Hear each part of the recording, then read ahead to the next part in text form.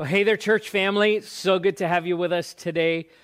So glad that you're able to join and worship with us. And we're going to turn our hearts to the Word in just a minute. But first, I have an announcement I'd like to share. Coming up on January 31st, we're going to be holding a baptism service here at the Thrive Center in Glendora. If you've not been baptized in water, if you've made a commitment to follow Jesus, but you've not taken that next step of being baptized in water, we want to invite you to participate. It's going to be at 3 p.m., January 31st. It's a Sunday afternoon. You can sign up to be a part of that by clicking the link in the chat section right now, or if you go to thriveglendora.org, you can sign up to be a part of that baptism service to get baptized.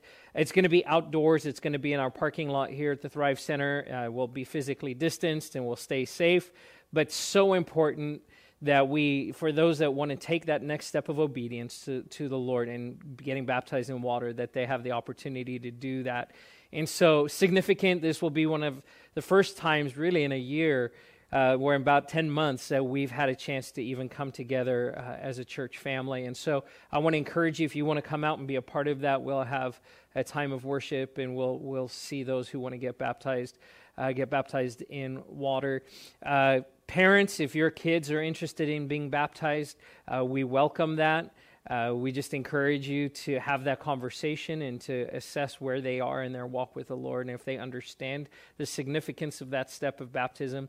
And you're welcome if you have friends, if you have family that either you would like to get baptized or would like to come and watch as you get baptized. You're welcome to invite them to that as well. And so there will be more details in the weekly newsletter that goes out this week, and then also at the church website. So January 31st, 3 p.m., and then we'll videotape that and we'll share that in the service that following Sunday in February. So make plans to be a part of that. We're going to celebrate with those who take that important step in their walk with the Lord. Well, we are continuing our conversation about prayer, and my hope and my prayer for you is that in these first few weeks of January, that you've really sensed the presence of God in your life, that you've been able to turn to and focus on His voice and find direction, to praise Him, to focus on what God would want to speak to you as you enter into the new year. And just such a great opportunity to come together as a church family. Last Sunday, I spoke out of 2 Chronicles about the need for us as a church community, as the believers in Jesus Christ, as God's children, to take responsibility for our lives and our walk with Him, to come humbly before the Lord, to seek His face, and to repent and turn from our sin. And as 2 Chronicles talks about, it's in this place that God then hears from heaven and heals the land. And I think we would all recognize that our land is in need of healing, but not just here in the U.S. I think around the world. We know that there is brokenness that has persisted from the time of the fall till today, and that we bear a responsibility to pray and to seek the face of the Lord, to repent and to seek for His healing in the land. And I want to continue that discussion today a little bit more. I want to focus in on some practical points in how to pray for our community, how to pray for our nation, and how to pray for the world. I think sometimes prayer becomes something that we don't have practical tools for. We love the idea of prayer, but when it comes to praying, how do I pray those prayers? What does that look like? Sometimes we're not as equipped as we need to be. And so today's message is really designed to give us some pointers, some practical tools that we can use, and some of those we'll actually use together as a church family as we pray for our community, for our nation, and for the world. I've referenced over these last couple of weeks, and even going back into the series from last year, a passage out of Matthew 6, 9, and 10, where Jesus is teaching His disciples to pray. And in Matthew 6, verses 9 through 10, it says this. Jesus says, "This then is how you should pray. Our Father in heaven, hallowed be your name. Your kingdom come, your will be done on earth as it is in heaven." I want to really focus in on this portion of the Lord's Prayer today, this model of prayer that Jesus gives to His disciples and to us about how we can frame our prayers and how we need to approach God. And in this, of course, we see Jesus addressing the sovereignty of God, the fact that God the Father is in heaven, that he is not here on earth, that he is above, that he is separate, but he is not disconnected, and that his name is to be hallowed. He is holy. He is perfect. He is not like us, and that we need to recognize that aspect of his nature and his character. But then Jesus prays this portion of the prayer: your kingdom come, your will be done on earth as it is in heaven. I wonder how often when we pray, what we're really praying for is, God, establish my kingdom and do my will, rather than saying, God, would your kingdom come and your will be done. And it's important to remember this, that the coming kingdom is not theoretical, that it's not mythical, and it's not some distant future event.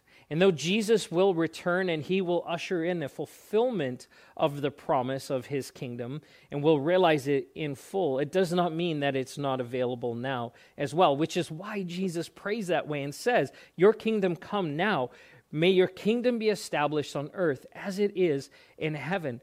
This is a powerful and dynamic prayer that Jesus prays. It's a powerful and dynamic model of prayer that he gives to us, so that we understand that what is available to us in the heavenlies is huge. It's enormous. It is the fullness of God's kingdom present with us here on earth. God's kingdom is a present reality. God, make that reality a reality here. The reality that's in heaven, make it a reality here on earth. But here's what Scripture tells us. All throughout Scripture, it says this, that there is a spiritual battle and spiritual forces that oppose that kingdom being established. We see it in the life and the ministry of Jesus, that Jesus faced opposition at every juncture, at every turn. There were people that were there to oppose him, and recognizing that it wasn't just people, that there were spiritual forces, that the devil himself takes Jesus aside and tries to distract him and really deter him from the mission that God had called him to.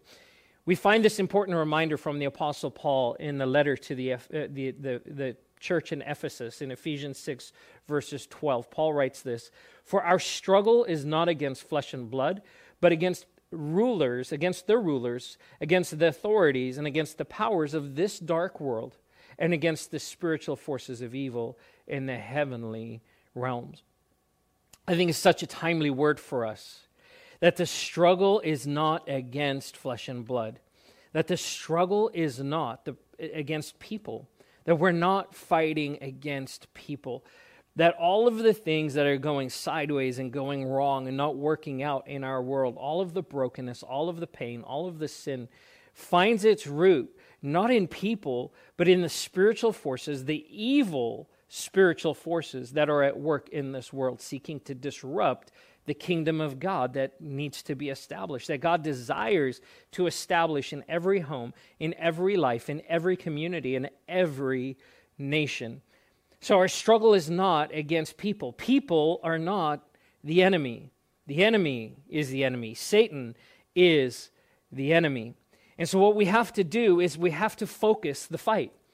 We have to focus the fight. When it comes to prayer, believe me, there is a fight that happens, that we bring the fight to the enemy when we go to prayer. When we turn our hearts to prayer, when we seek the Lord, when we press in and we do spiritual warfare, that we are bringing the fight to the enemy. We have to focus the fight. Satan wants us to get distracted, and he wants to fight amongst us, to fight amongst ourselves, to see other people as the enemy, to see other people as the opposition. And Jesus modeled this for us, that he had compassion even on the people that persecuted him, that there was a compassion. Even hanging on the cross, in that moment where he is about to die, he looks at the people who have crucified him and he utters those words, "Father, forgive them, for they do not know what they're doing." There is a veil, there is a darkness that exists over the eyes of those who do not know Jesus. I heard a pastor friend once told me to not expect redeemed behavior from unredeemed people. And I think sometimes what we do as believers is that we expect that everyone in this world would act righteously. But the truth is until our eyes are open to the kingdom of God, that we are doing our own thing. It might look polished and neat and tidy, but the truth is until we surrender our lives to Jesus and we become a part of his kingdom work, we're doing our own thing. And our eyes are veiled, our eyes are blind to the realities of what God is doing and to the realities even of our deceit. And so we have to focus the fight. We have to bring the fight to the enemy. We have to remember that people are not the enemy. Satan is the enemy. And before we launch attacks and before we start saying things against other people, especially fights that would happen within the church, that we would say, wait a minute, have I prayed? Have I sought the Lord? Have I come to a place of doing spiritual warfare and just really discerning, God, what is happening here? And how can I pray your kingdom come, your will be done in this situation, in this circumstance, in this relationship? And that's what I really want to focus on today. So I have a few points that I want to make. And the first is this. We need to ask the question, when it comes to prayer, praying for our nation, praying for our community, praying for the world, we need to ask this question: what is the Spirit saying? What is the Holy Spirit saying? What is God saying about what is happening in the world around us? 2 Corinthians chapter 10, I'm going to start reading in verse 2. This is what it says. Paul here writing to the church in Corinth. He says, I beg you that when I come, I may not have to be as bold as I expect to be towards some people who think that we live by the standards of this world. For though we live in the world, we do not wage war as the world does. The weapons we fight with are not the weapons of the world. On the contrary, they have divine power to demolish strongholds. They have divine power to demolish strongholds. One translation says that our weapons are not carnal. They're not of this world, but they are spiritual. Paul's reminder here to the church in Corinth is this, is that we, even though we live in the world, the way we engage each other and the way we engage the world should not look the same as the way the world does it. And I think sometimes the lines between our faith in Jesus and our Christian expression of and religion can really get blurred between the culture and what's happening in the world around us. We are in the world, but we do not wage war as the world does. Paul says this, that the weapons we fight with are not the weapons of the world. On the contrary, the weapons we fight with have divine power to demolish strongholds. Your weapons, the weapons that God has given you as a son and a daughter of the Most High, who has been endowed with the power of the Holy Spirit, have power to demolish strongholds. What does that mean? Well, a stronghold is this. In a war situation, a stronghold would be a base of operation for the enemy.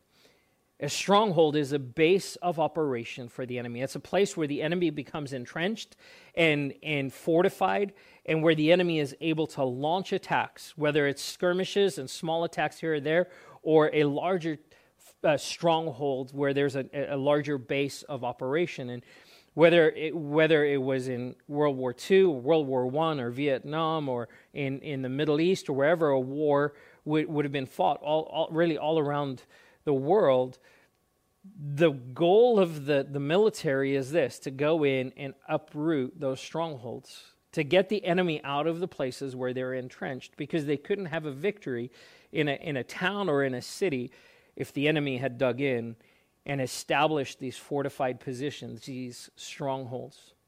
Paul's drawing this picture here, drawing this analogy for us between what happens with the armies of this world, which in those days they would have been familiar with the Roman army and the way that the Roman garrisons would get established and create a stronghold in a community. And that's how they established their power and their control.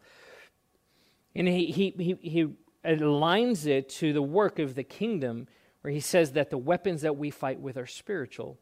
And that the enemy has established strongholds throughout this world, that Satan has established places of of dominion, places where he has dug in, fortified positions out of which he attacks, and he brings attacks against the people of God, where he seeks to steal and kill and destroy, as John 10:10 tells us. But we have weapons available to us to demolish those strongholds. And those strongholds are not people, they're spiritual forces. So we have to move. But we have to move in a concerted effort. We have to move in a coordinated way, not just with each other, but we have to discern, God, what are you saying? We have to wonder and look at where is the Spirit of God moving, and we have to move in step with the Spirit of God to bring about this coordinated attack against what the enemy would try and establish in the world around us. And we use spiritual weapons, not carnal ones. We use spiritual weapons, and prayer is the tip of that spear. Prayer is that point where we bring the fight to the enemy, where we pray that God would uproot and undo the work of the enemy in our community, in our nation, and in the world. But we have to discern, God, where are you moving? Where are you moving? Also in 2 Corinthians chapter 3, verse 16 through 18, Paul says this to the Corinthian church. Whenever anyone turns to the Lord, reading in verse 16, whenever anyone turns to the Lord, the veil is taken away. Remember, I was talking about that veil that exists for those who do not know Jesus. They walk in a spiritual blindness. Verse 17, now the Lord is the Spirit, and where the Spirit of the Lord is, there is freedom. And we all who with unveiled faces contemplate the Lord's glory are being transformed into his image with ever-increasing glory, which comes from the Lord, who is the Spirit. This passage of Scripture ties into this dynamic we have when we become a part of the family of God. That the veil, that the blindness is lifted, and we get to now contemplate God face to face. We unveiled get to see who he is.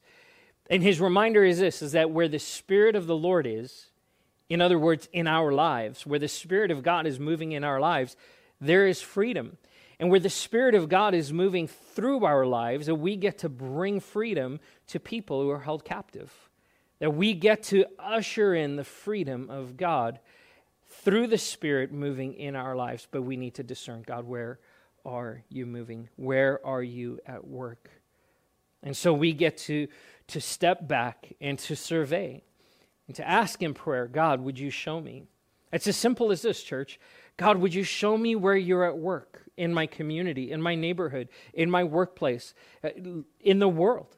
God, would you show me what the strongholds are? What are the places of operation, those fortified positions that the enemy has established where he is bringing the attack against families, against couples, against individuals, against communities? That we would say, God, what is the stronghold? What is the fortified position in my community? And then we would go to prayer, and we would pray that the Lord would uproot it, that he would demolish that stronghold. And we'll talk a little bit more practically here in just a minute what that looks like. The second thing is this, and we've talked about this. It keeps coming up as a theme, and it's an important theme for us. But the second is this, that we would repent on behalf of the community. That repentance isn't just something I do for myself, but as we saw in 2 Chronicles, that we would repent on behalf of the community. That even means repenting for things that I may not feel like I have a hand in, that I'm responsible for. But we are a community. Our lives are connected to each other. And then when we look at our nation, when we look at our community, when we look at our neighborhood, when we look at our families, that we would say, God, where do we need to repent? Where are the places of brokenness? Where are the places of sin? Where are the places where we've allowed a foothold of the enemy, where we've given place to the enemy to move in?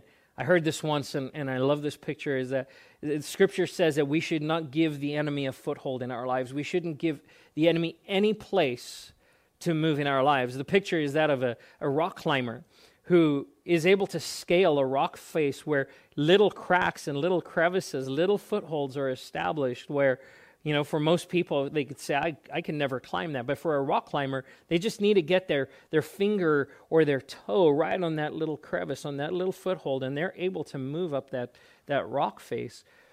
The Bible says that we should not give the enemy any foothold, any small place where he gets to establish a work in our lives, where he gets to come, where we essentially invite the work of the enemy into our homes and into our lives. So I heard this said that a foothold becomes a stronghold, and a stronghold becomes a chokehold. And that when we allow the enemy to have a small place in our lives, a small place of operation, a place where we essentially say to the enemy, you can move in this place of my life, that he takes that foothold, and he desires to turn it into a stronghold in our own lives. And usually, that stronghold, that place, and even that foothold will resemble what the stronghold is even in the community at large. But we need to fight. We need to make sure that the strongholds don't become chokeholds, and that we would turn back the onslaught of the enemy. But that takes repentance, that each of us would say, God, where is it that we need to repent on behalf of our community? Where is it that we need to get on our face before you? Daniel chapter 9, Daniel is a young man who's been taken captive out of Israel. He's now in Babylon. He's in servitude. He's a servant of the king there, but he remains faithful to the Lord. And he prays this prayer in Daniel chapter 9, verse 16 through 18. He says, Lord, in keeping with all your righteous acts, turn away your anger and your wrath from Jerusalem, your city, your holy hill. Our sins and the iniquities of our ancestors have made Jerusalem and your people an object of scorn to all those around us. Now, our God, hear the prayers and petitions of your servant. For your sake, Lord, look with favor on your desolate sanctuary. Give ear, O our God, and hear, and open your eyes, and see the desolation of the city that bears your name. We do not make requests of you because we are righteous, but because of your great mercy. I love that last part. We're not crying out to you because we are righteous. God, we're crying out to you because we recognize that you are a merciful God. It's a powerful prayer that Daniel prays. And the part that especially stands out to me is he repents of the sin he says, of our sins and the iniquities of our ancestors, those who had gone before, looking back into history and say, what are the patterns of brokenness? What are the patterns of strongholds being established through sin and through iniquity that have led to this place where the people of God are now in exile and Jerusalem is laying in ruins? Daniel calls out to God and he says, God, forgive us. We repent. Church, we have the opportunity to stand in the gap, to take responsibility, to repent and to intercede, to be a go-between for our communities, for our neighborhoods, for our nation, and for the world before the Lord, and say, God, we repent. We repent. And so we need to take those stands. We need to take that posture of repentance. Third thing is this. After we discern where the Spirit of God is and where we repent and stand in the gap on behalf of our community, the third is this. We need to respond to the Spirit's call. See, we are called to pray for our neighbors and the nations. We're called to reach our neighbors and the nations. It was Jesus' commission to the disciples that they go into all the world. In Matthew chapter 28. And then in Acts 1:8, he says that you will be my witnesses in Jerusalem, Judea, Samaria, and to the ends of the earth. And there's these concentric circles. There's kind of this moving out, this wave that goes out from the place where they lived to the very ends of the earth, to the places that they didn't even know existed yet. We are called to pray for our neighbors and for the nations. Nehemiah was a contemporary of Daniel. In fact, he also had been taken captive. He was an Israelite living in exile. And the same Jerusalem that Daniel references is the same Jerusalem that Nehemiah's heart is broken for when he hears about the state of the city. And in Nehemiah chapter 2, verse 13, it says this. This is after Nehemiah has been weeping over the city of Jerusalem. He's received a report about the gates being burned and the walls being torn down. And he goes before the king, and as he's serving, and the king says to him, "What's wrong? Why are you so downcast?" And Nehemiah has to risk and either say, everything's good, or to be honest about what's happening. And so he risks, and he says, "My city is ruined." And through that dialogue, God opens the door for the king to resource Nehemiah to be able to go to Jerusalem and do the repairs to the walls that needed to be done. And so here we find in chapter 2 and verse 13, Nehemiah is in Jerusalem, but he is surveying the damage. And so this is what it says: "By night I went out through the valley gate toward the jackal well and the dung gate, examining the walls of Jerusalem, which had been broken down, and its gates, which had been destroyed by fire." There were opposition, there were enemies that were all around, and so Nehemiah goes in secret. He goes at night. He doesn't make a big spectacle out of it. He quietly goes and he rides. He has a donkey that he's riding as far as he can, and the places where he can't pass through, he gets off and he walks, and he examines the entire wall of Jerusalem. He examines, he looks for it, he inspects it, and he looks for where the breaks are in the wall. Before he sets to work, before he just starts putting rocks on top of rocks or trying to hang doors, he goes and he examines, and he looks at what the damage is, and he develops a plan. And then he brings that plan to the people, and he says, this is what we need to do. And he breaks them into work groups, and he assigns them to different portions of the wall, and they begin the work of rebuilding the walls of Jerusalem. I believe that that's what God would call us to do as the church today. That so often what we're doing is that we have groups here and there who are trying to stack rocks on top of each other, but we're not necessarily coordinated in our efforts to pray, to examine where is the damage and what can be done about it. And so, like Nehemiah, we need to evaluate. Again, this comes back to where is God at work, and what is he showing us that needs to be rebuilt? What becomes the priority, and what is the plan? And so I want to outline some basic steps for us as a church family of what we can do to make a difference in our community, in our nation, and around the world. So, of course, the first is pray. That we would be a people of prayer. That we would seek the face of the Lord, but we would also seek the hand of the Lord. We would seek his face first, that we would want to be in his presence and hear his heart, but then we would say, "God, would you move?" And that we would pray specifically, that we would address specific issues, and that we would have a plan in our prayer, that we would address specific issues in our nation, in our community, in our nation, and around the world. Issues such as salvation. That at the very heart of the gospel is that people who don't know Jesus would come to know Jesus. And understanding this, that there are spiritual forces at work in the world trying to prevent people who don't know Jesus from coming to know Jesus. That there is a very real opposition to people becoming saved and receiving Jesus as their Lord and Savior. There's opposition to the gospel being preached. And so we need to pray for salvation. We need to ask God that he would bring salvation to our neighbors and to the nations, to our friends, to our family members, and that we would ask specifically for people. God, would you bring my uncle, my friend, my neighbor, would you bring them to a point of salvation? Would you open their hearts to receive the gospel? That we would pray for the restoration of relationships. We recognize that relationships in our neighbors, in our neighborhoods, in our nation, and in the world are broken.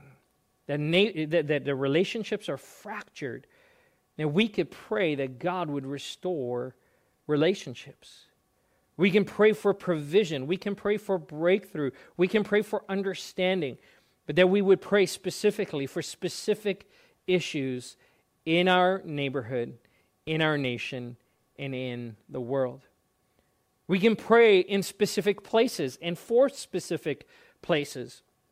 I want to encourage you, pray for your neighbors. Pray for your neighborhood. In fact, one of the things I want to encourage you to do is start doing prayer walks, that you would pick a night of the week. In fact, one of my points of application today is this. I want to encourage us as a church family to set aside Wednesday nights. So we would do Wednesday walks.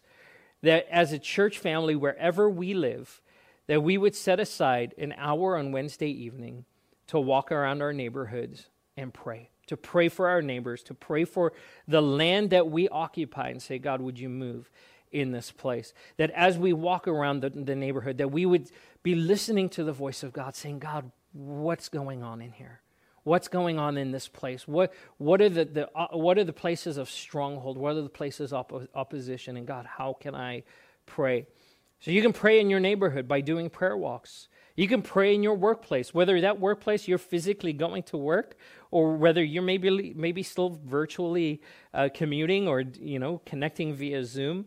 But you can pray for your workplace. Pray for your coworkers. Pray that God would be revealed in that place. Pray for the schools in your community.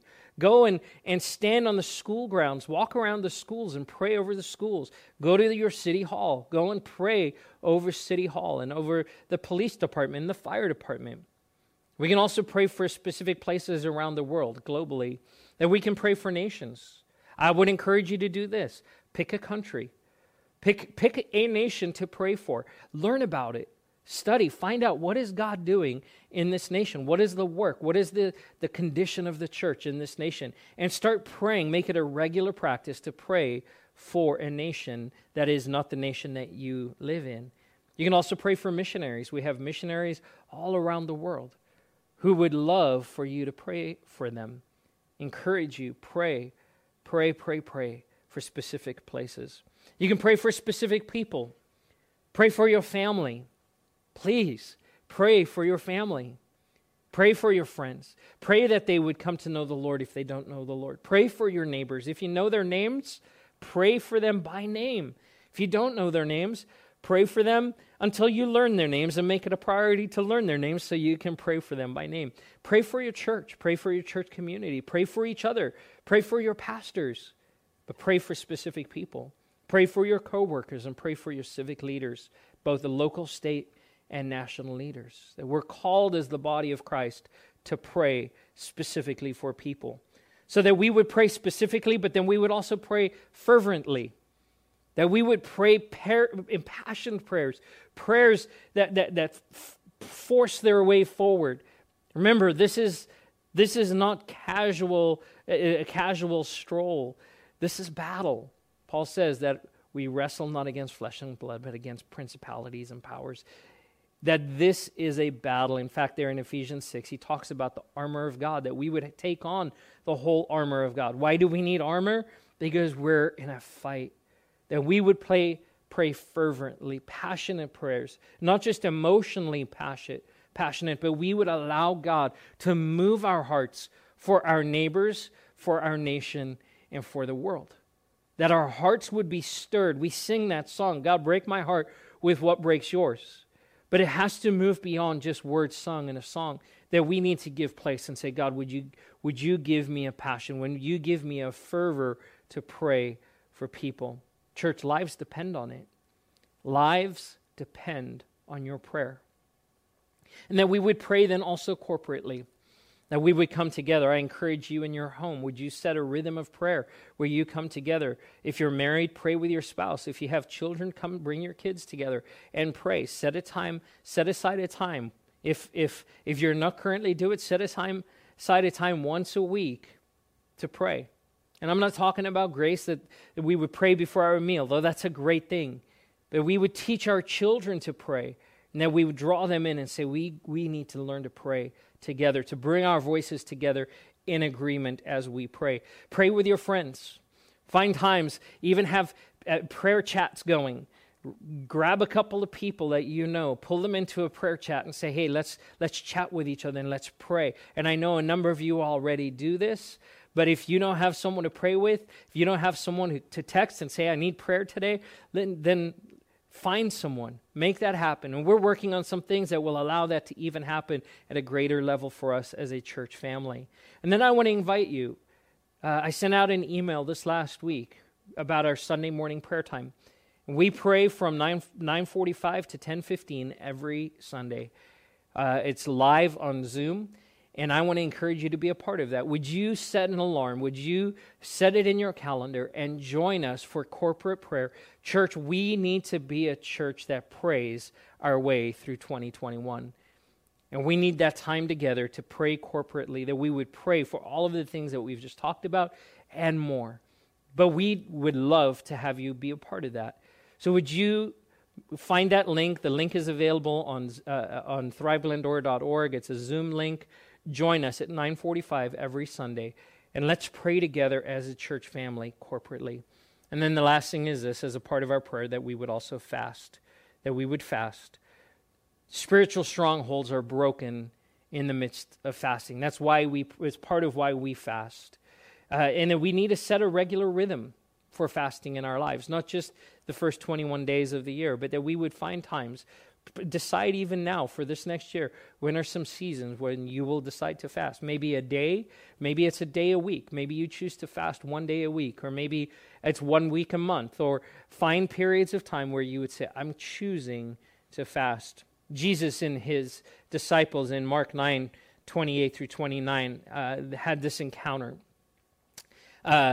Jesus finds the disciples after a season of a period of ministry where they had gone out and done ministry. And it says this in Mark 9:28. And when he had come into the house, his disciples asked him privately, why could we not cast it out? They're speaking about a demonic force, a demon that they encountered in someone, and they were not able to cast it out. And so he said to them in verse 29, this kind can come out by nothing but prayer and fasting. That prayer and fasting have to be engaged in order to unseat those spiritual strongholds, those forces. Jesus here himself telling us we've got to fast and we've got to pray to bring about spiritual freedom and change. And so we need to set those regular rhythms of fasting. And then finally today, we need to act. We need to do something. God has placed you in the community you're in for a reason. You live where you live for a reason. You were born in the time you were born for a reason.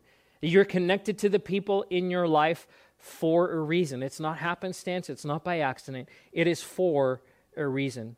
That you would look around your community, the circle of influence that you have, and you would say, who are the lives? And you would ask, who are the lives? Who are the people that I'm connected to? And God, how can I be praying for those people? Praying for our family, praying for our friends, praying for our co-workers. But God's calling us to act, that he wants us to move, to do something. What influence has he granted you? Where are places where you have inroads and open doors to speak into people's lives? Now you would pray for greater doors, that you would pray that people would approach you and ask you about your faith. Church, we've been called to pray. And the weapons of our warfare are not carnal, they are spiritual, and they are powerful for tearing down strongholds. Church, we need to be that kind of people. We need to be the people of God who are on mission, on our knees, praying, repenting, and seeing our neighbors, our neighborhoods, our communities, our nation, and the world transformed by the power of Jesus. So I mentioned 2 things that I'd like for you to be a part of. Plan on being a part of these each week. The first, again, is this, the Wednesday walks.